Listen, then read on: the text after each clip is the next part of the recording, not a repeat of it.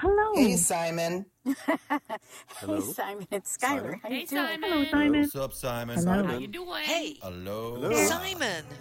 Hello, Simon. Hello, Simon. Hi, my name is Simon Brooks, and I am the host of Conversations with Storytellers, a podcast of wisdom, thoughts, and folk and fairy tales from our elders, a meeting with professional storytellers.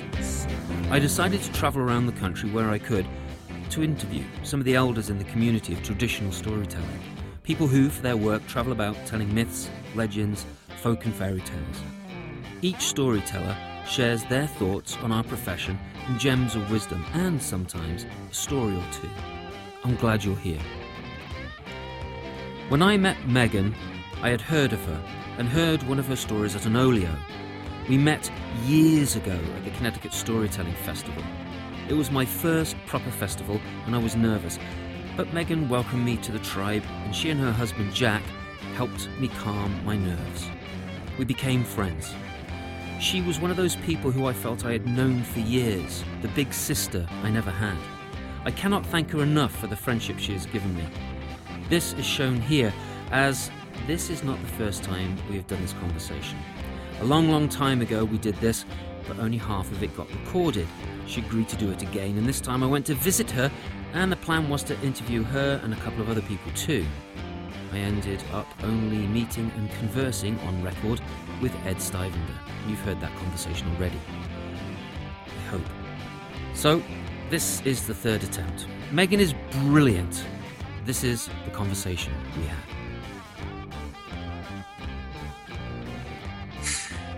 So, Megan, thanks for being part of this. I really appreciate it. For the second time, the first time I went a bit south. And so I'm really glad that you've agreed to do this again. Yeah, remind your listeners what happened the first time, Simon. Yeah, So for some strange and bizarre reason, the conversation that I had with Megan, which was amazing, it decided to cut it in half. And for some reason, I could only find the first half. And it was the first 20, well, it wasn't even a half. It was like a third, maybe. It was like the first 20 minutes, and then the rest of it vanished. And I don't know where it was, so I tail between legs. Megan's been absolutely wonderful in having me back. So my daughter, she's now 15. But when she was younger, she absolutely adored your CDs, your Groundhog CDs. And they were played a lot. And so what I wanted to ask you is, like, why did you do groundhogs?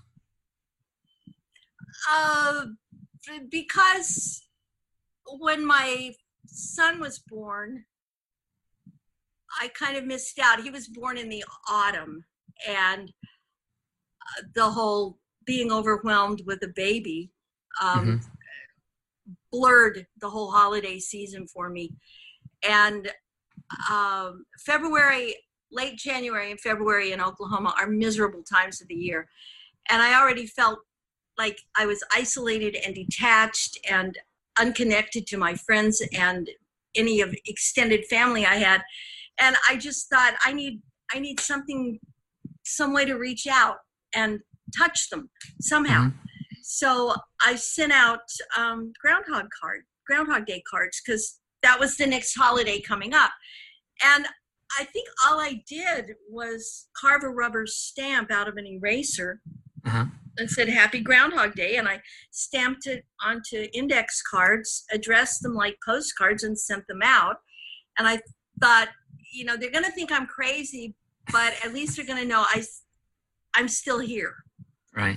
And just on the base, just that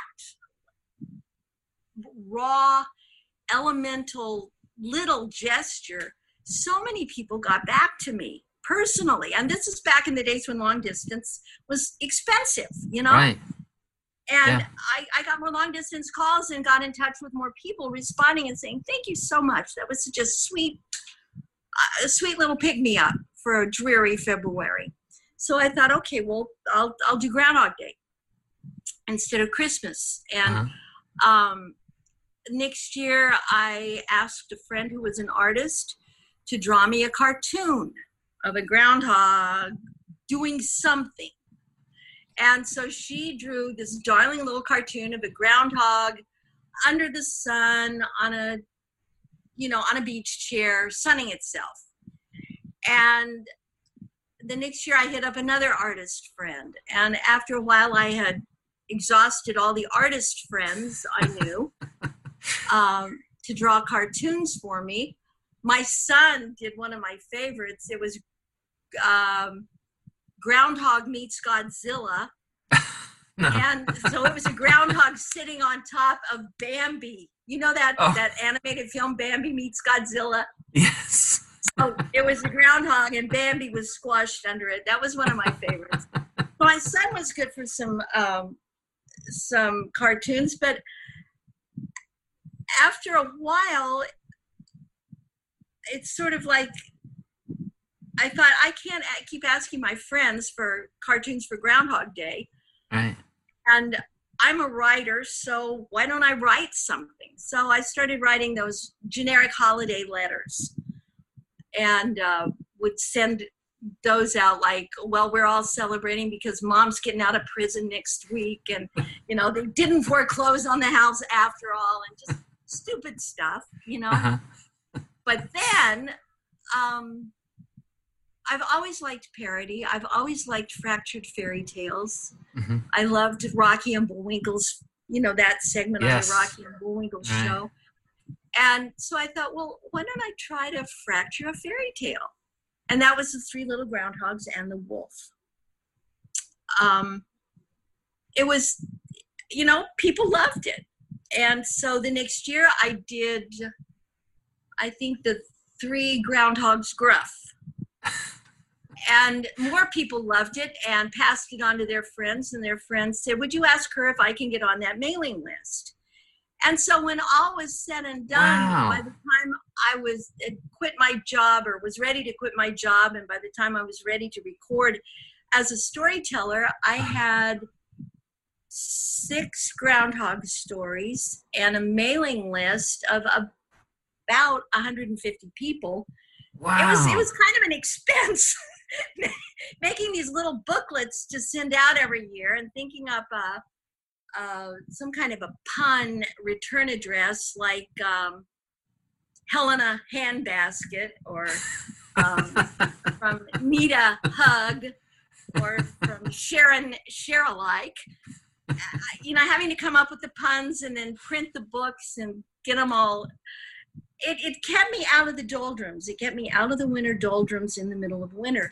That's excellent. But by 2002, I had 6 stories. So I thought, okay, these are the ones I'm going to record. So you went right at it. That's why excellent. And to date, I haven't done any for several years because I ran out of fairy tales that are common knowledge. Like Right. here on the spot right now, you list off as many fairy tales as you can that you think your kids' age and people our age and people in between know and are familiar with. Oh, if my kids' age, if I excluded my kids but their age, I would say probably not very many stories at all. So Little Red Riding Hood, Three Bears, Goldilocks and the Three Bears, the Three Billy Goats Gruff, Cinderella, The Little Mermaids, anything done by Disney, right? That's pretty much it. Yeah. And they don't even know like the real you say, version of The Little Mermaid. Kids your age now don't even know some of those. And in order for parody to be funny, your audience has to be familiar with what you're sending up. Right. They need to be in the joke. Doing a send up of. Right. And I have found, for years and years and years, that was my very favorite work that I had ever done. Wow. I thought I achieved funny. And I don't do that very often. But the last couple of times I've tried to tell one of my groundhog stories, mm-hmm. I can tell it's kind of it's not zinging like it used to. Yeah. I don't think they've weathered well. Well, I think I mean, our generation, right? Our generation. Oh, another thing, I have Australian friends who absolutely were gobsmacked by the historical fiction I did around the Civil War. Yeah, what that was was civil excellent. about that, where it's a very serious, somber piece. Yeah. And I said, oh, good, I'm glad you liked it. What did you think about the other CD I sent you? Mm-hmm. And one of my friends just said flat out, he said, that one left me cold. Wow. So I thought, oh, so maybe this is just American humor. And now I'm thinking, maybe it's just out of date American humor. Maybe, yeah. But I mean, the people who are coming out of library schools these days, the young people who are getting their, masters in library sciences, they don't know the stories themselves. I know, isn't that sad? Yeah, I mean, the librarians that were looking after you and me and, my brother who's a couple of years younger and maybe half a generation after that, the librarians were taught storytelling. Yeah. And that's what they did. And now they don't. Now they spend more time helping kids on computers. And well, so I wasn't taught storytelling in library school. It was through working in a library that I got into it, but it wasn't in library school. I didn't have any storytelling classes at Oklahoma University. Okay. We were information scientists. Right, okay. So when was that, if you don't mind me asking? No, it was, I graduated in 1990 when I was 40 years old. All right. So that was probably the beginning of the end, right? Yeah, I think it was because computers, that's the only reason I'm computer literate, is because I kind of had to be in order to get out of library school. But we were just being impressed by, a bulletin board. You can write something on your keyboard here, and people all over the United States, if they're tuned in, can see what you've written in real time. Right. Or you could be on a long distance chat and you paid long distance telephone rates. Right. I mean, long distance rates haven't been gone for that long. No, they really haven't. And yet this generation that I've raised, maybe you did as well, but, my kids have no idea what a long distance phone call was, what does that mean? It means, for me, it meant, if I was calling, I had friends and family that lived in the States while I was in the UK, and it was something like £1.50 a minute, Yeah. So I had to make sure I had the money to pay for the phone call, because it was going to get really expensive really quickly. Really fast. Yes. Right. Yeah. Yeah. I think my kids maybe used to know how to place a collect call, but it's weird. It is. Everyone has their phone in a pocket. Uh-huh. Yeah. And so we're paying for long distance, but it's, we're paying it to Verizon and we're paying a lot T-Mobile more than yes. It still costs money. It's just not a separate bill. I know. It's true. But I think that there's somebody making an awful lot of money off the rest of us. That's for sure, when it comes to that kind of technology. So you grew up in Oklahoma, is that right? No. That's where I'm from, but I didn't grow up there. Okay. So where did you grow up?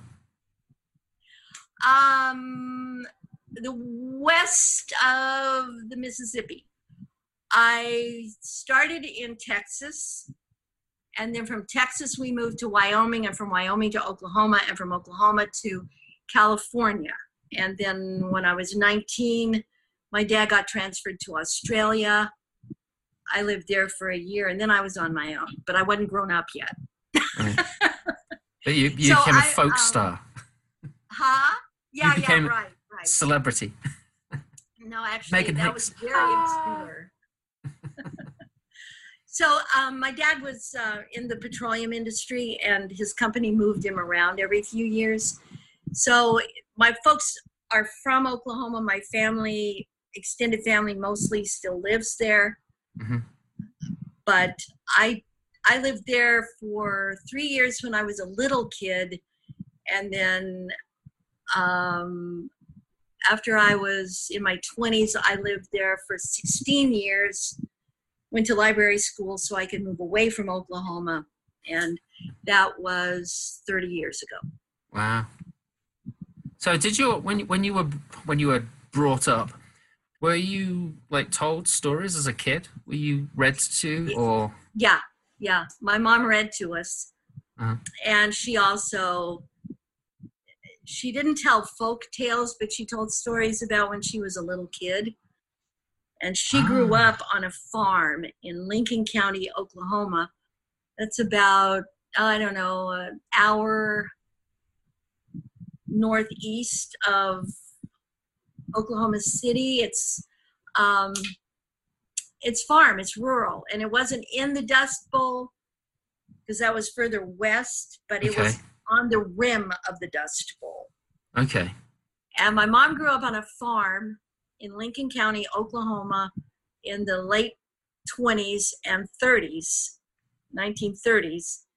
And because of the way she remembered her childhood and the stories she told, I grew up thinking, what could be more perfect than growing up on a farm in Oklahoma in the late 20s and early 30s? Until I got to high school and history lesson and learned that, wait a minute, that was called the Great Depression. Yeah, right. This is a book called The Grapes of Wrath. Read it. It's about your people, But my mom had such, she had a remarkable father who raised his 3 daughters by himself. Oh my gosh. And ran a farm.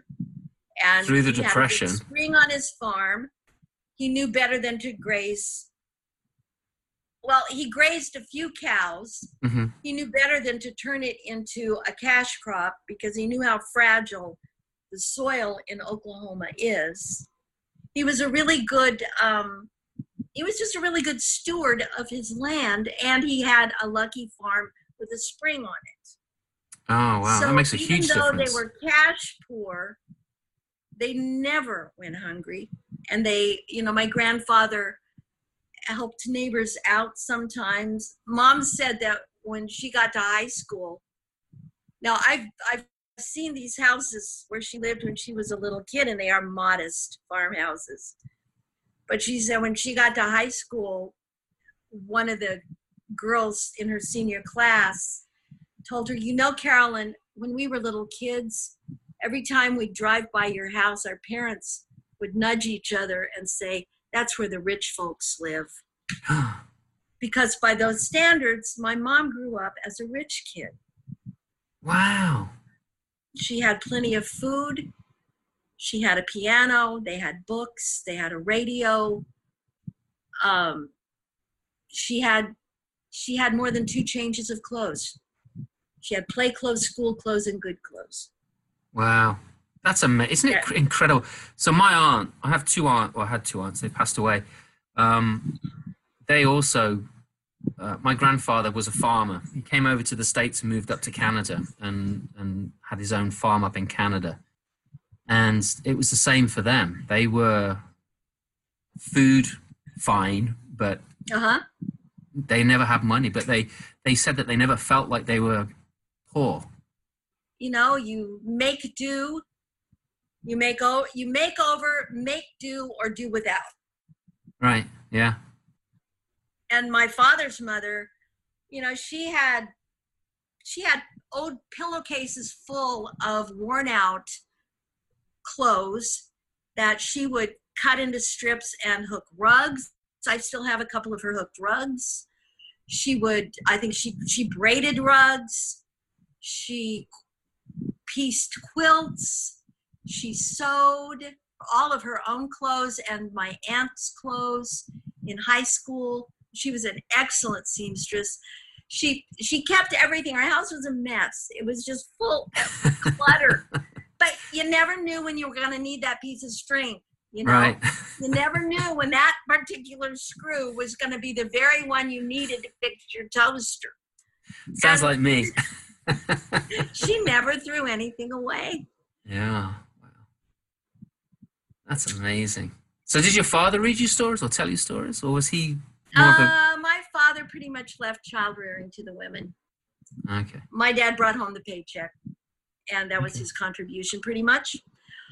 Now and then, if he was stuck at home alone with me, or if we had to go someplace in the car for a long time and we were kind of there together, we didn't have much to talk about, so I would try to get him to tell me stories like Mom told me about when he was young. You know, and so he did tell me a few good ones. He had a friend named James Black, and they did everything together. You know, they were both poor kids in Edmond, Oklahoma, and they would stay out all night when they were in 7th grade, and their mothers didn't worry about them. When they were in high school, let's see, Dad got mad at the school principal, and so he and James Black went over to the school principal's house and took the gas cap off his car, peed in the gas tank, put the, you know, and my dad would tell me about that. But he didn't. Oh, dear. He didn't get into anything. If it smacked of nostalgia, my dad wasn't going there. You know? Oh, wow. Okay. So now I did listen to, my dad was a great storyteller, and I did listen to his stories, but they weren't told to me. Whenever his old war buddies would get together, now and then they'd come through town, or if we were on a road trip, we'd stop in and say hi to one of his old war buddies. And when the war buddies got together, I would sit on the floor at the end of the sofa so they wouldn't tell me to go away. And I would listen to them, and that's where I learned that World War II was the happiest time of my father's life. He was trained as a fighter pilot, right, and he was sent to the Philippines, but early on he got an internal ear injury and he couldn't fly anymore. So early on, he left the Philippines and went and taught flight school in Atlanta. Oh, okay. So, you know, he had some training, his own training stories, and then his teaching stories. And we didn't hear. I didn't know until my kids were born, that my dad flew strafing missions on the beaches in the Philippines. He was up close and personal to the people that he killed. He never mentioned that, ever.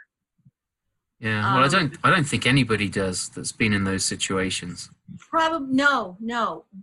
But when he was dying, when I knew he was, you know, when he called to tell me that he had been diagnosed with lung cancer, and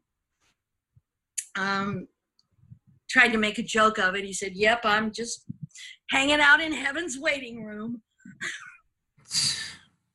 About a month into it, I said, "Dad, we're not going to have that many more conversations. What do you know that I don't know that I need to know?" And he said, "Oh, hell, Megan, don't get started with that crap. I don't have any wisdom. All I know is that you're born, you live, you die, and when you're dead all over, just like Rover. There is no heaven, there is no hell. That's all I can tell you. And I'll tell you one more thing too, girlie. World War II was the best thing that ever happened to me." And, you know, I had heard him say that before, but I didn't know why he said that. So this time I said, "Why? What was so good about World War II?" He said, "World War II busted me out of my bubble. It took me to places where people lived in ways I had no idea people could live like that and thrive and get along. And I realized that there are any number of ways that people can live and be successful and do things." And that end of conversation. Wow, that's... World War II showed my father that there were horizons beyond Edmond, Oklahoma. And how old was he? If it hadn't been for that, I would have been a barber on Broadway in Oklahoma, and, you know, that's how I'd have spent my life. And as it is, he traveled the world, you know. That's incredible. So how old was he when he signed up? Well, was... He was Put in the- fresh out of high school. He had just turned 18. Wow. Oh my gosh. It's amazing what we do to kids, isn't it? Yeah. It really is. So you ended up in Australia. Well, I didn't end up there, but I landed there for a year. Right. But you became a minor celebrity, didn't you? In a minor area. No. I made a record. The record was lost in obscurity. And But it's now only it's because back. it was so obscure that it is now a collector's item. That's the only reason. And if there is any artistic merit to that record, I will take credit for writing some lyrics and cranking out 10 songs really quickly. I will say, yes, I had a sweet little soprano voice, which I don't have anymore at all. But the musicianship, the gift of that album is that my friend Doug Rowe produced it and played on it. And my friend Orlando Agostino played on 3 of those cuts and made his guitar sound like heaven. What's the name of the album? Well, I was in my deeply evangelical Christian phase at the time, and I was expecting the rapture to happen any moment, so I named it Maranatha, which I believe in the book of Revelation is translated loosely as "Come quickly, Lord." Oh, okay. Let's get this second coming underway. And I thought it was imminent. Well, it's interesting you say that because my son today, who's 20, he said that he's not religious. I should state that off the bat. He said that there's this massive downfall of people attending church and believing in God. There are more atheists now than ever. And he said, and the world's going to hell in a handbasket at an equal rate. Maybe we should start getting back to God. Which took me by surprise. There's some wisdom tucked away in there. Mm-hmm. I don't think it is that we need more religion. Yes, I would agree with that. we need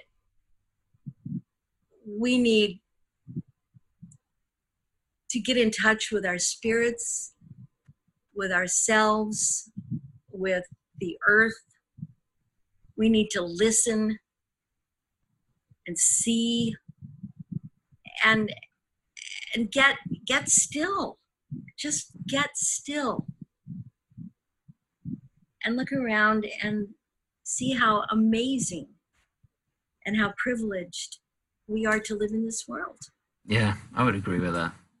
I would wholeheartedly agree with that.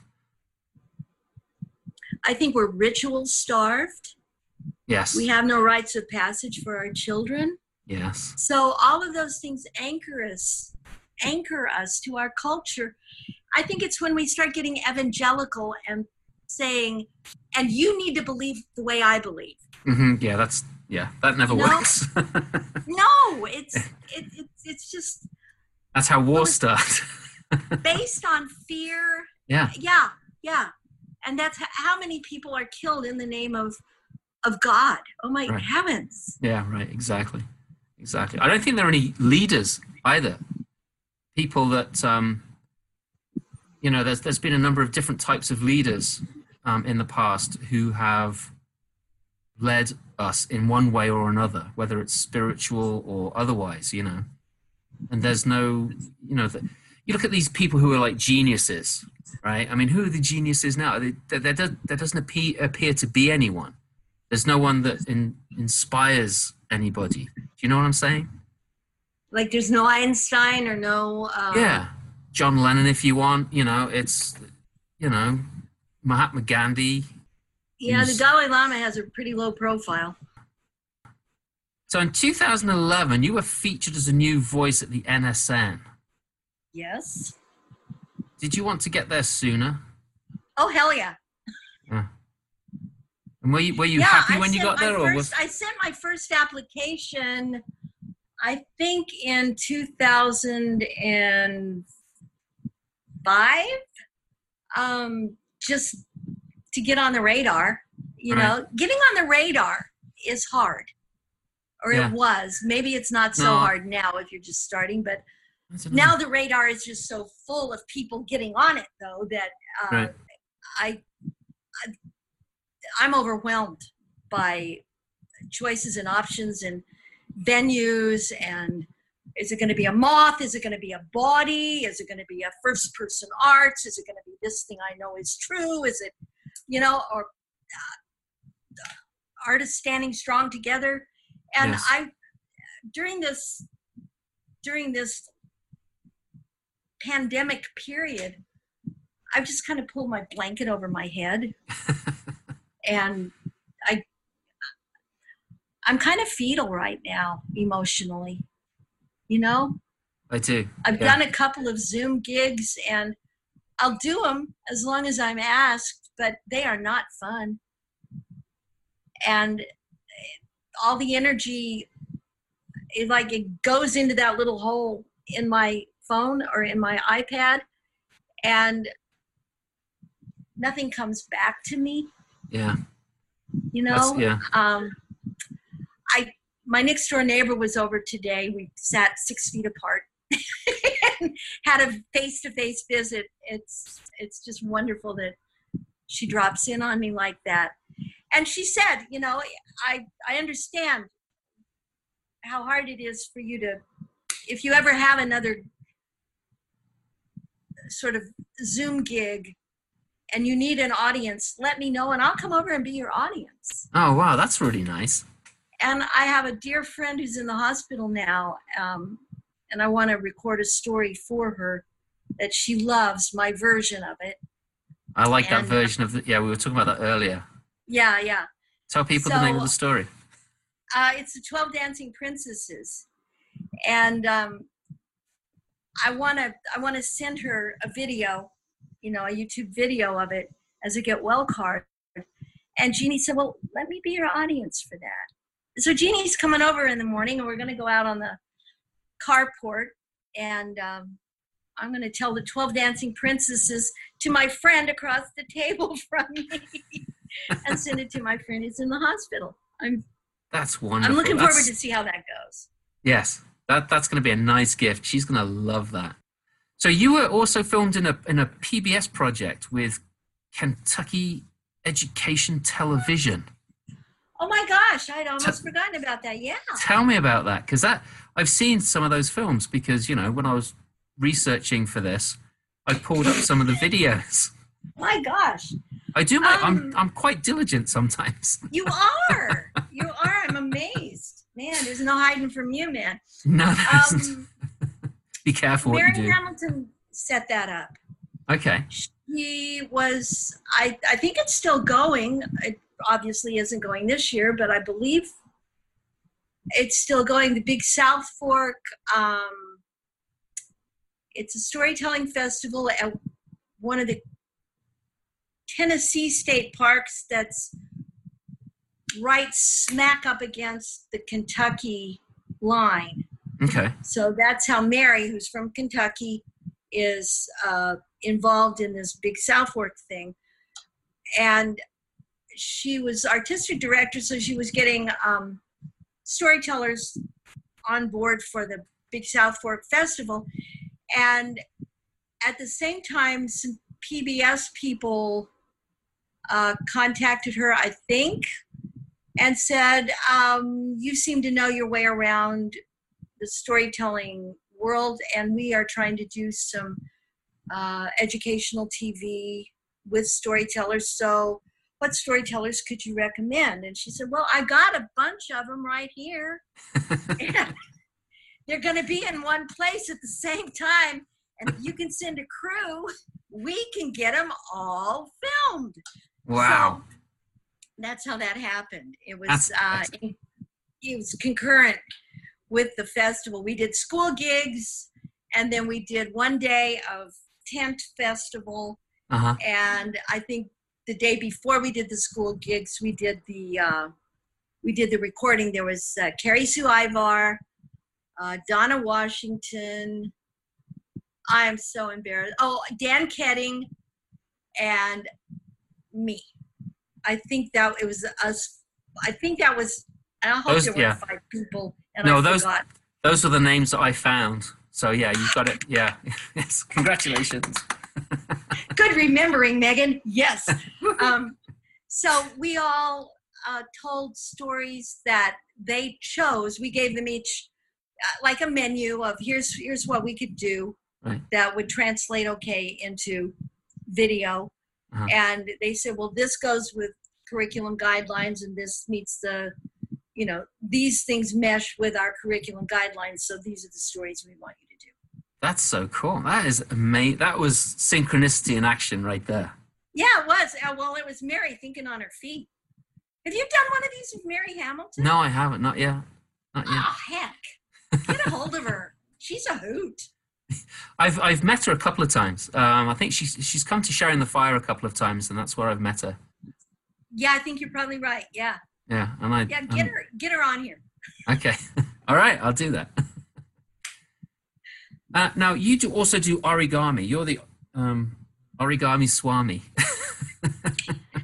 Yes, I am. Just because I say so. No one gave me that name. I took it. Okay. Okay. Yes. The kids in the school where I used to be the story lady in the library, I was the origami mommy. See, alliteration is such a wonderful thing. It really is. Yeah. It makes it so much easier to come out. I do a lot of origami. Yeah. And you also, because you told the true story of the Children's Place Memorial at Hiroshima in Japan.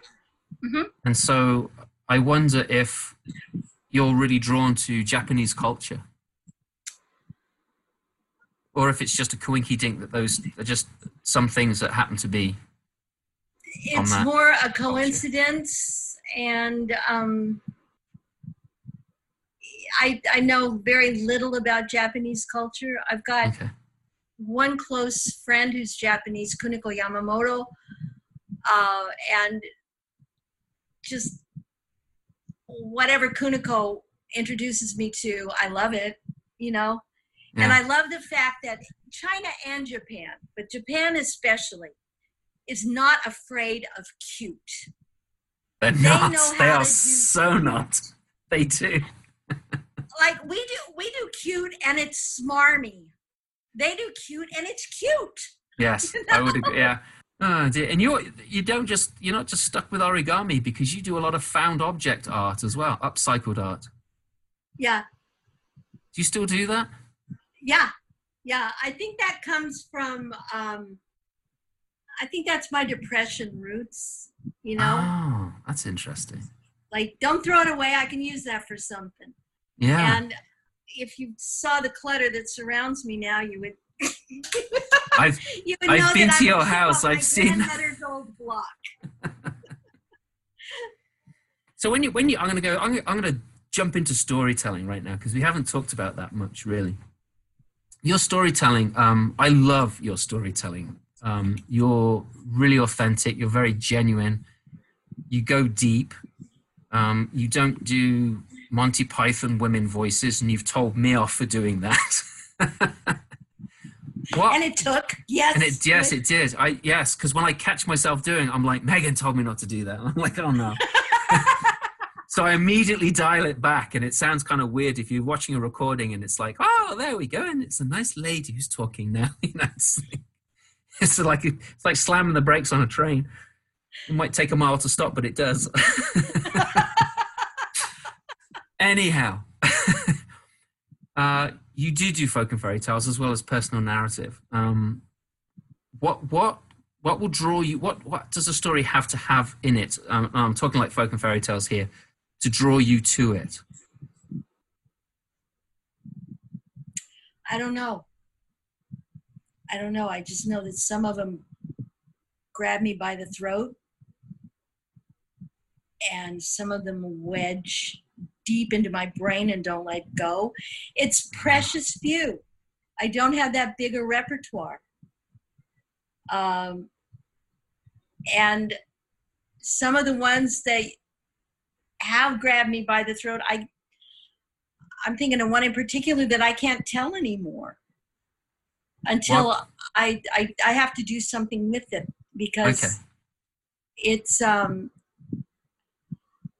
couple of years ago, I got a gig that was in conjunction with a big Shakespeare event, and the woman who hired me, and it was a good enough gig that I didn't dare say no. She said, and we're going to need some fairy tales that are contemporaneous with Shakespeare's time. I thought, piece of cake, no problem. Yes, again.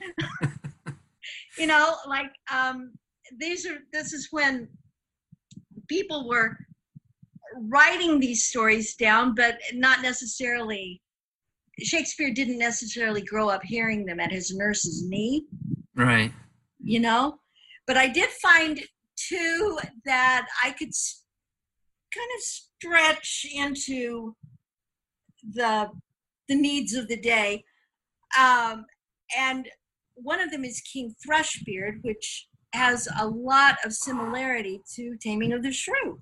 Yeah, that's a great story. Well, I thought so too until I quit thinking so. And I think, well, that's the last story I've worked on. I haven't worked on any stories since we've been home. And I was working on that one, and I thought, even though I did temper the discipline that this young woman was subjected to, and I did not allow my King Thrushbeard to perpetrate any abuse, it was abusive. It was manipulative. It was, and then I got to thinking, wait a minute, this young woman, she's the most beautiful woman in the world. She's been told that ever since she was aware of who she is, that she's a princess and the most beautiful princess in the world. And how were princesses treated? Well, she was isolated. Her little circle there inside the castle keep was all she knew. Right. And so the way I tempered the story was I made it that as soon as she was on the road, leaving her father's castle, her horizon started widening, and we, the listeners, see that she was provincial. And yeah, provincial people are snobbish, and they're very closed. And as she goes along, as she progresses on the road, she does repent her arrogance. And then I characterized the minstrel, who is really King Thrushbeard in disguise, who is sent to tame her. I made him compassionate. I made him more a teacher, more a mentor than a disciplinarian. And I mentioned that she was a quick study and she loved learning things. And in no time at all, she knew how to cook a meal. In no time at all, she knew which plants in the garden were weeds and which were good to eat. You know, so I have her growing instead of getting smashed down and learning by being punished. She's learning by having her world opened up. But still, the upshot of the story is that she is publicly humiliated at the ball where all these people come for the king's wedding. She's pulled out of the line of kitchen wenches. She's singled out and set up to be humiliated. And then the king lifts her up and compassionately, kindly, in front of God and everybody, says, "I love you, will you be my queen?" And everybody has misty eyes and hears her say yes, and we all have warm fuzzies, and they have a lovely wedding and live happily ever after. And that is where I go, no! No! Right. Not only no, but hell no. Because it is still the dude savior. Yeah. It is still patriarchal. So in my rewrite, and I don't know if I'll ever get it written, and I don't even know if when I get it written, I'll ever do it. I worked on it. I workshopped it. Did I workshop it when you were here? You were about to before I left. Yeah, you were talking about. Okay. Yeah. So when you did our house concert here, right? Yes. It was preying on my mind. Right, and you told me what you were doing with it then. Okay. You ran through it. Why didn't you shut me up then? No, because my listeners haven't heard your thoughts, and that's what I want. So. Okay. All right. Because this is really important stuff. So the next month I did workshop it, and I did stop the story right there where he asks her to marry him. And I stopped the story and I said, I can't go any further. This is where I start choking now whenever I try to tell this story, because I don't like what it signifies. Right. It still signifies that she is his queen. Right. And that he is responsible for her redemption. And what I hope to do is the vision I have is that she, in front of God and everybody, publicly, again, rejects him. But this time she does it in a measured way. Right. And she says, no, I can't. I can't. You've been undercover with me this whole time. And she says, you're breaking my heart right now, too, because I have realized for the last several weeks that I am in love with the minstrel who took me from my father's home. I am in love with him, and he will not be at the cottage when I return tonight, because he will be here, sitting on the throne, ruling the kingdom. Now that's an ending that I like. That's such a good ending. Wow. Yes, we need that. You need to tell that story, Megan. That is so powerful. Because there are people that think that they can't say no. Right? And you know, I've been in an abusive relationship. I've known people that have been in abusive relationships. And you find it almost impossible to say no. Yeah. Yeah. And to hear that story in those moments of lucidity when they say, oh, I understand. Okay, I get it. I'm sorry. I'm so sorry. I'm different now. They're not different. Right. Yeah. They're just dialing it back, ready for the next. It's like a spring load. You know? Yeah. Exactly. Yeah. Good image. That's a great image. Yeah. Yeah. So, I think you definitely need to tell that story. Well, as soon as we're sprung loose from this quarantine, I'll trot it out and see how it flies. Okay, well, you trot it out with me anytime you like. Okay. That's so good. So that one obviously grabbed you by the throat, dragged you down to the ground, and sat on you for a while. It did indeed. It did indeed.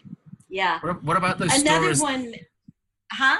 What about those stories that fly into the ear and you're just like, it lifts you up and carries you, and you don't have to do anything to it because it's like a liquid that fills every single pore of your brain, and it knows where it needs to go, and you know where it's going, and it. That was Davy and the Devil. Oh, really? Yep. I was jet-lagged, zonked on Jack's shoulder on a hot summer day in Fremantle, Western Australia, at the Australian National Storytelling Festival. And I think he's from New Zealand. I do not know his name, but I was jolted awake at the opening line, Davy hated fish. I was awake and I was riveted to that story until the end, and I felt like I was flying. When it came to the conclusion, I was thrilled. And then I spent 2 years looking for that damn story. No way. That's yeah. I this was, let's see, when was this? 2005. And there was the Sur La Lune storytelling message board. Yes, yeah. And I went on that and I said, who knows this story? Somebody responded that Taffy Thomas had recorded it on a cassette. Mm-hmm. Take These Chains from My Heart, which I couldn't buy because it was only offered in UK currency. Oh, okay. So I made a trade deal or a barter deal with somebody on that list that I would send them something I had that they wanted in exchange for Taffy Thomas's Take These Chains from My Heart. And I listened to his version of the story, and then I found a couple more from different parts of the British Isles and from Brittany. And from France, wow, okay.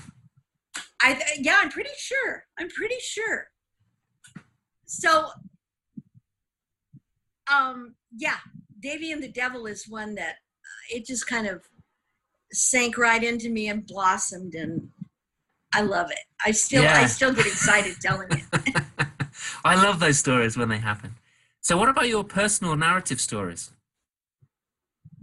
What about them?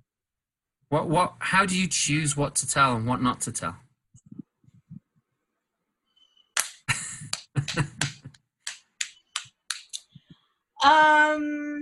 Well, when I first moved here to Philadelphia, we used to go to a lot of slams, and I would put my name in the hat. And so a lot of those slam topics dictated what I would try to find something that would wrap around the slam topic. Mm-hmm. And that got me a couple of really good stories.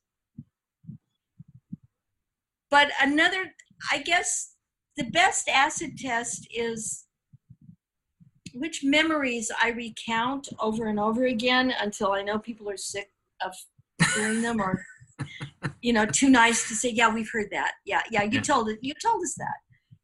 I live in dread fear of becoming a repetitive old woman. I really do.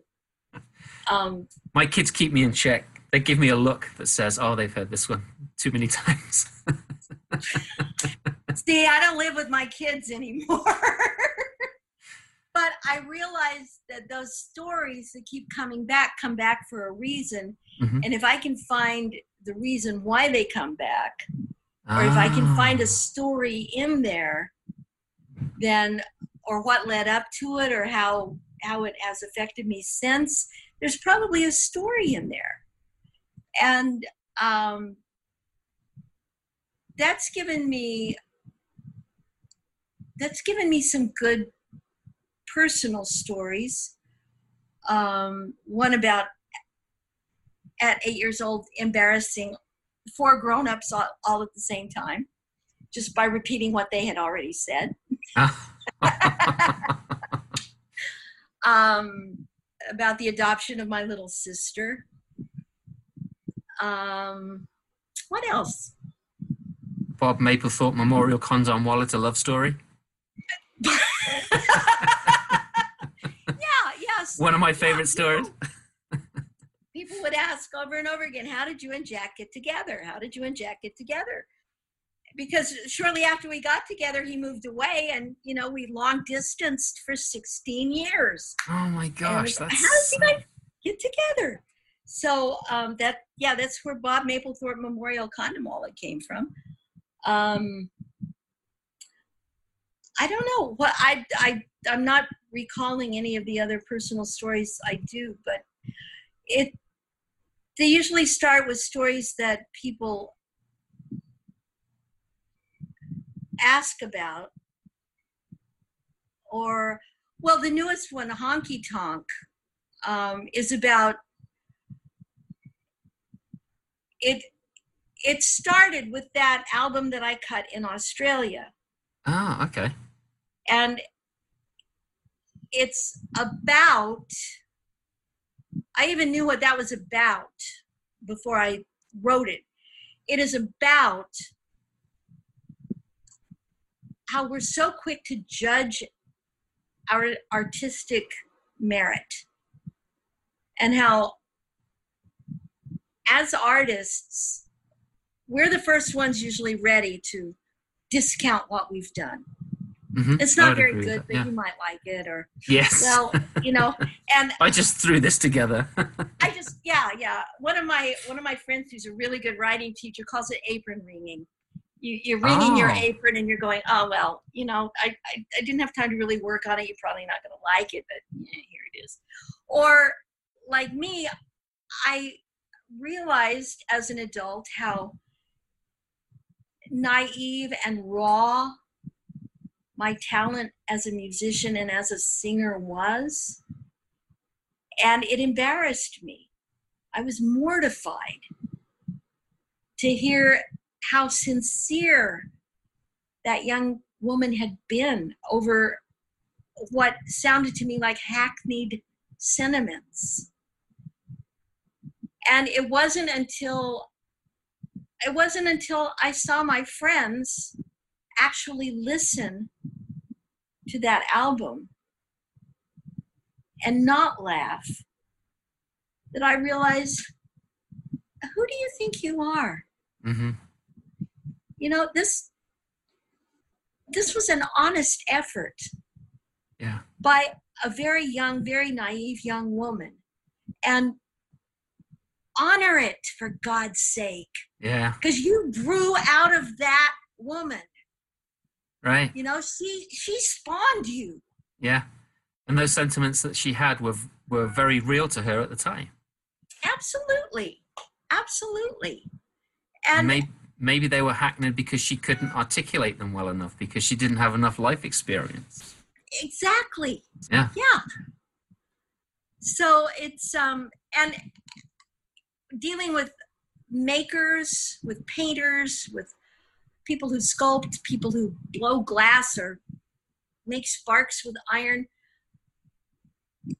I noticed that there is a tendency among all the artists I know to sort of not be willing to put themselves forward, to need to be recognized, right. Need to be seen, need to be acknowledged. But as far as doing our part to meet that need, we don't want to be pushy. We don't want to be self-serving. We don't want to be... we're very happy being hobbits. Yeah. Living on our little burrows, making things, but not sharing them with the rest of the world. Yep. There you go. Because it's easier to do that. Yep. But you can't make a living that way, that's for sure. No, you can't. Did you have anybody that was a mentor to you, or an inspiration somebody that you saw that was just like, wow, I really want to do this. This is what this person inspires me, or? Gioia Tempinelli's version of The Shoemaker and the Elves in Oklahoma City in 1987 lit the spark. Yeah. That's one of your favorite stories, isn't it? Yeah. And that showed me, that was when I realized that this was something I had never, ever encountered anywhere before. And that I wanted it. I wanted in on it. I wanted to be it. I wanted to surround myself with it. Right. As far as style goes, I think Mary Hamilton is the one, because she is so transparent. There is the Mary you have off stage is the Mary you see on stage, and there is craft, there is work, there is scholarship. She is not lazy, but honestly, you cannot see the strokes when she gets up and tells a story. And first time I saw her, now I admire other people who have different stylistic chops and who are very painterly. Okay. You know, as long as that doesn't get in the way of the story. But the first time I saw Mary at a storytelling festival, you know, I had seen people who were theatrical and people who were funny and had perfect timing and people who were down home. But she was, I said, that's what I want my storytelling to feel like. Unvarnished. Yeah. Catherine Wyndham had that gift. Yes, she did. I don't know too many other storytellers who, I mean, I'm sure I will think of 10 of them as I'm fixing dinner tonight and go, ah, shit.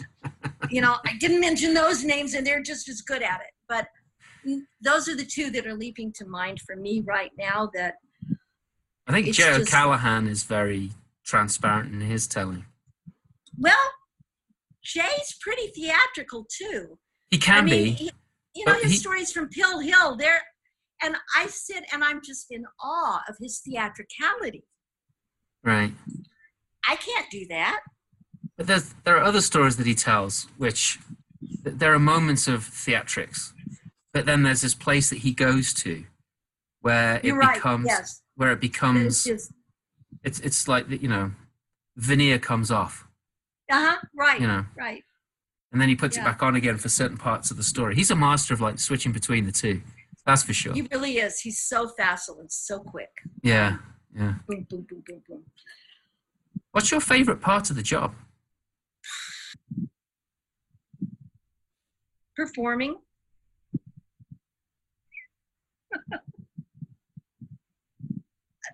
And what's your favorite audience?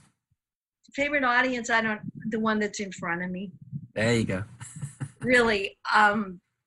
It's a hard one to answer that. I go backwards and forwards on that all the time. It's like, what is my favorite audience? And I think it really does come down to the one in front. I don't do kids very often anymore, little kids. And whenever I do, I realize, oh, what a treat. Yes. This is why I didn't go crazy when I was a librarian. I had these kids. Yes. Their bright little faces and their acceptance of absolutely anything. Just, you know, picking their nose and I know, right? Totally wrapped. Yes. Or if you bore them, they get up and they walk away. Right, and then you know to bring it up a notch.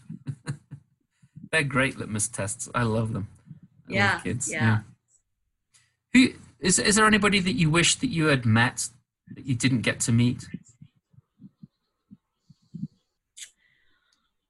I know some names of people I would have loved to have met, but it's not because I feel any affiliation. It's just that I know they were giants and they were deep diggers. And Ruth Sawyer is one. Augusta Baker is another. I know so little about either of them except that their work influenced so much other work, you know. Again, you know, I did meet Jackie Torrance, and she came to our library once and was just exactly as magical and amazing as you might think she might have been. Right. You know, so she's one of the people that I would like to have seen. And also Sid Lieberman. I was conversing with him about one of the stories that he tells. And I thought, I've got to go and see him. And then I think it was like 2 years later, he was gone. And it killed me, you know? Yeah. I met Sid a couple of times and, you know, got to hang out with him once. And yes, it was a joy. It really was. Yeah. I mean, like I said, I was probably, the amount of conversation that I had with him verbally was maybe 5 minutes, 10 minutes at most.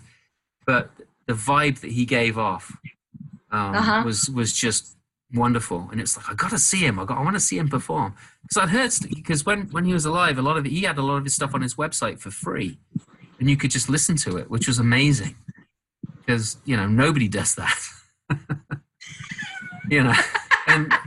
And yet there he was. And he was working really hard and was doing really well. And yeah. So, yeah, he was an amazing guy. I'd like to have met him. Oh, dear. So what's next on your list of things to do in this world of ours? I don't know. Once we start to come out of this COVID crap. I don't know. I don't have any plans. I want to see my grandchildren. I want to see my daughter and my son and my daughter-in-law, Right. But as far as ambitions go, I got my sewing machine out when this all started, and I made a bunch of masks and realized, hey, I like sewing. So I'm learning to sew again. Oh, cool. And I quite like it. I love it. I'm ordering patterns, ordering fabric, making You're making clothes. things, though? Oh, you are making them. Okay. Yeah, I'm making things. Because sometimes I get into something and I'll be like, oh, yeah, I really want to do this. And it's really fun. And I'll order a bunch of stuff and then it just sits there and nothing happens. Yeah, I was like that with the idea of doing audiobooks, narrating audiobooks. Right. I thought that's going to be the next big thing for me. And then I realized how much work it is. It is a ton of work. And when I started doing it, there wasn't a lot of competition. There were a few people out there with big names, but there was a lot of other people that weren't big names. And so getting chosen was quite regular. But then a lot of big name people realized that they could make even more money than they had already. Now, just because you're big name doesn't mean you've got money, dear. Well, that's true. That's true. Yeah, it's true. I know that. I should know that. Audiobooks don't pay a lot. They don't. And it's a lot of hard work to make a good audiobook. Yeah. Yeah. So, I don't know. I love performing. I don't like marketing. Right. It just kind of makes me want to pull my teeth out. That's an image. So I imagine I am, if I'm not in retirement, I'm teetering on the brink. We'll have to find your tour manager. Please do. I mean, if, and that's lazy of me. I know it's lazy. Well, it's not. I would challenge that. I think that there's some people that have a talent for doing that kind of stuff. And there are some people that it absolutely scares witless. I struggle with it. It doesn't scare me witless, but it saps my energy. Mm-hmm. Yeah, it does that to me too. I find no joy in it. No joy. I was working with another storyteller, and we started working on a database for all the libraries in New Hampshire, and we both ended up paying his daughter to do it for us. And then Mark got in touch with me, and he said, "Have you had any luck with contacts yet?" And I said, "No," which is perfectly true because I hadn't sent anything out yet. But I've got access to this wonderful database, which I'm going to use very soon. Yeah, yeah. Is there anything you'd like to share? Okay. Is there anything you'd like to share with other people about storytelling that you think should be heard? Some thoughts, some nugget. Yeah. Some of that wisdom that your dad never liked to get out. If I mentioned this on my last newsletter to all my house concert addresses, contacts. And that is, if you are just recently come to this art form as an observer, as audience, and if the virtual concerts are the bulk of what you've seen, and maybe you're thinking, this isn't really getting it for me. Hold that thought until such time as we're out and about and live in front of real human beings in real time. Wait until you can experience storytelling as part of it. Because truly, this experience has taught me, I thought I knew it already, but it's taught me on a bone level that this is collaborative art. Oh, yeah, totally is. And virtual ain't collaborative. No, it's not. It's not. So that's what I want to end on. Had that happy note. I like that happy note. Stick around until you've seen us live.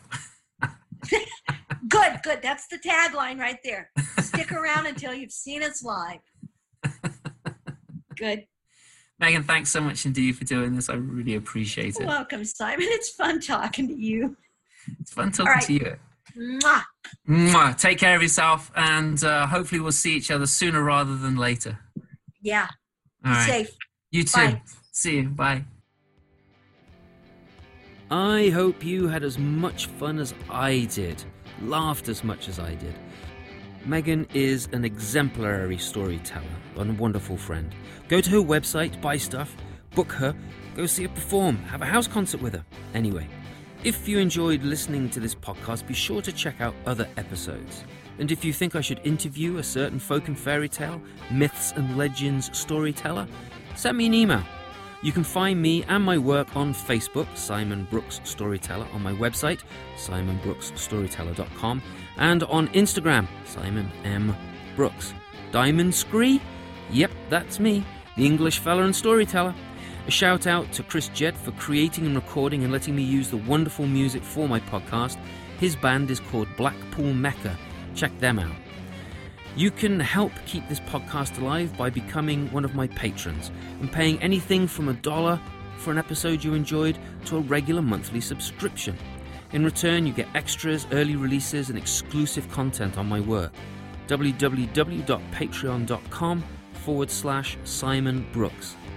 Many thanks to Scott and Robin, Ted, Tatiana, Rachel Ann, Lisa, Chris, Cynthia, Jenny, Merrick, Eleanor, Laura, Ralph, Hope, Pat, Alicia, Andy, Kristen, Valerie, and Tim.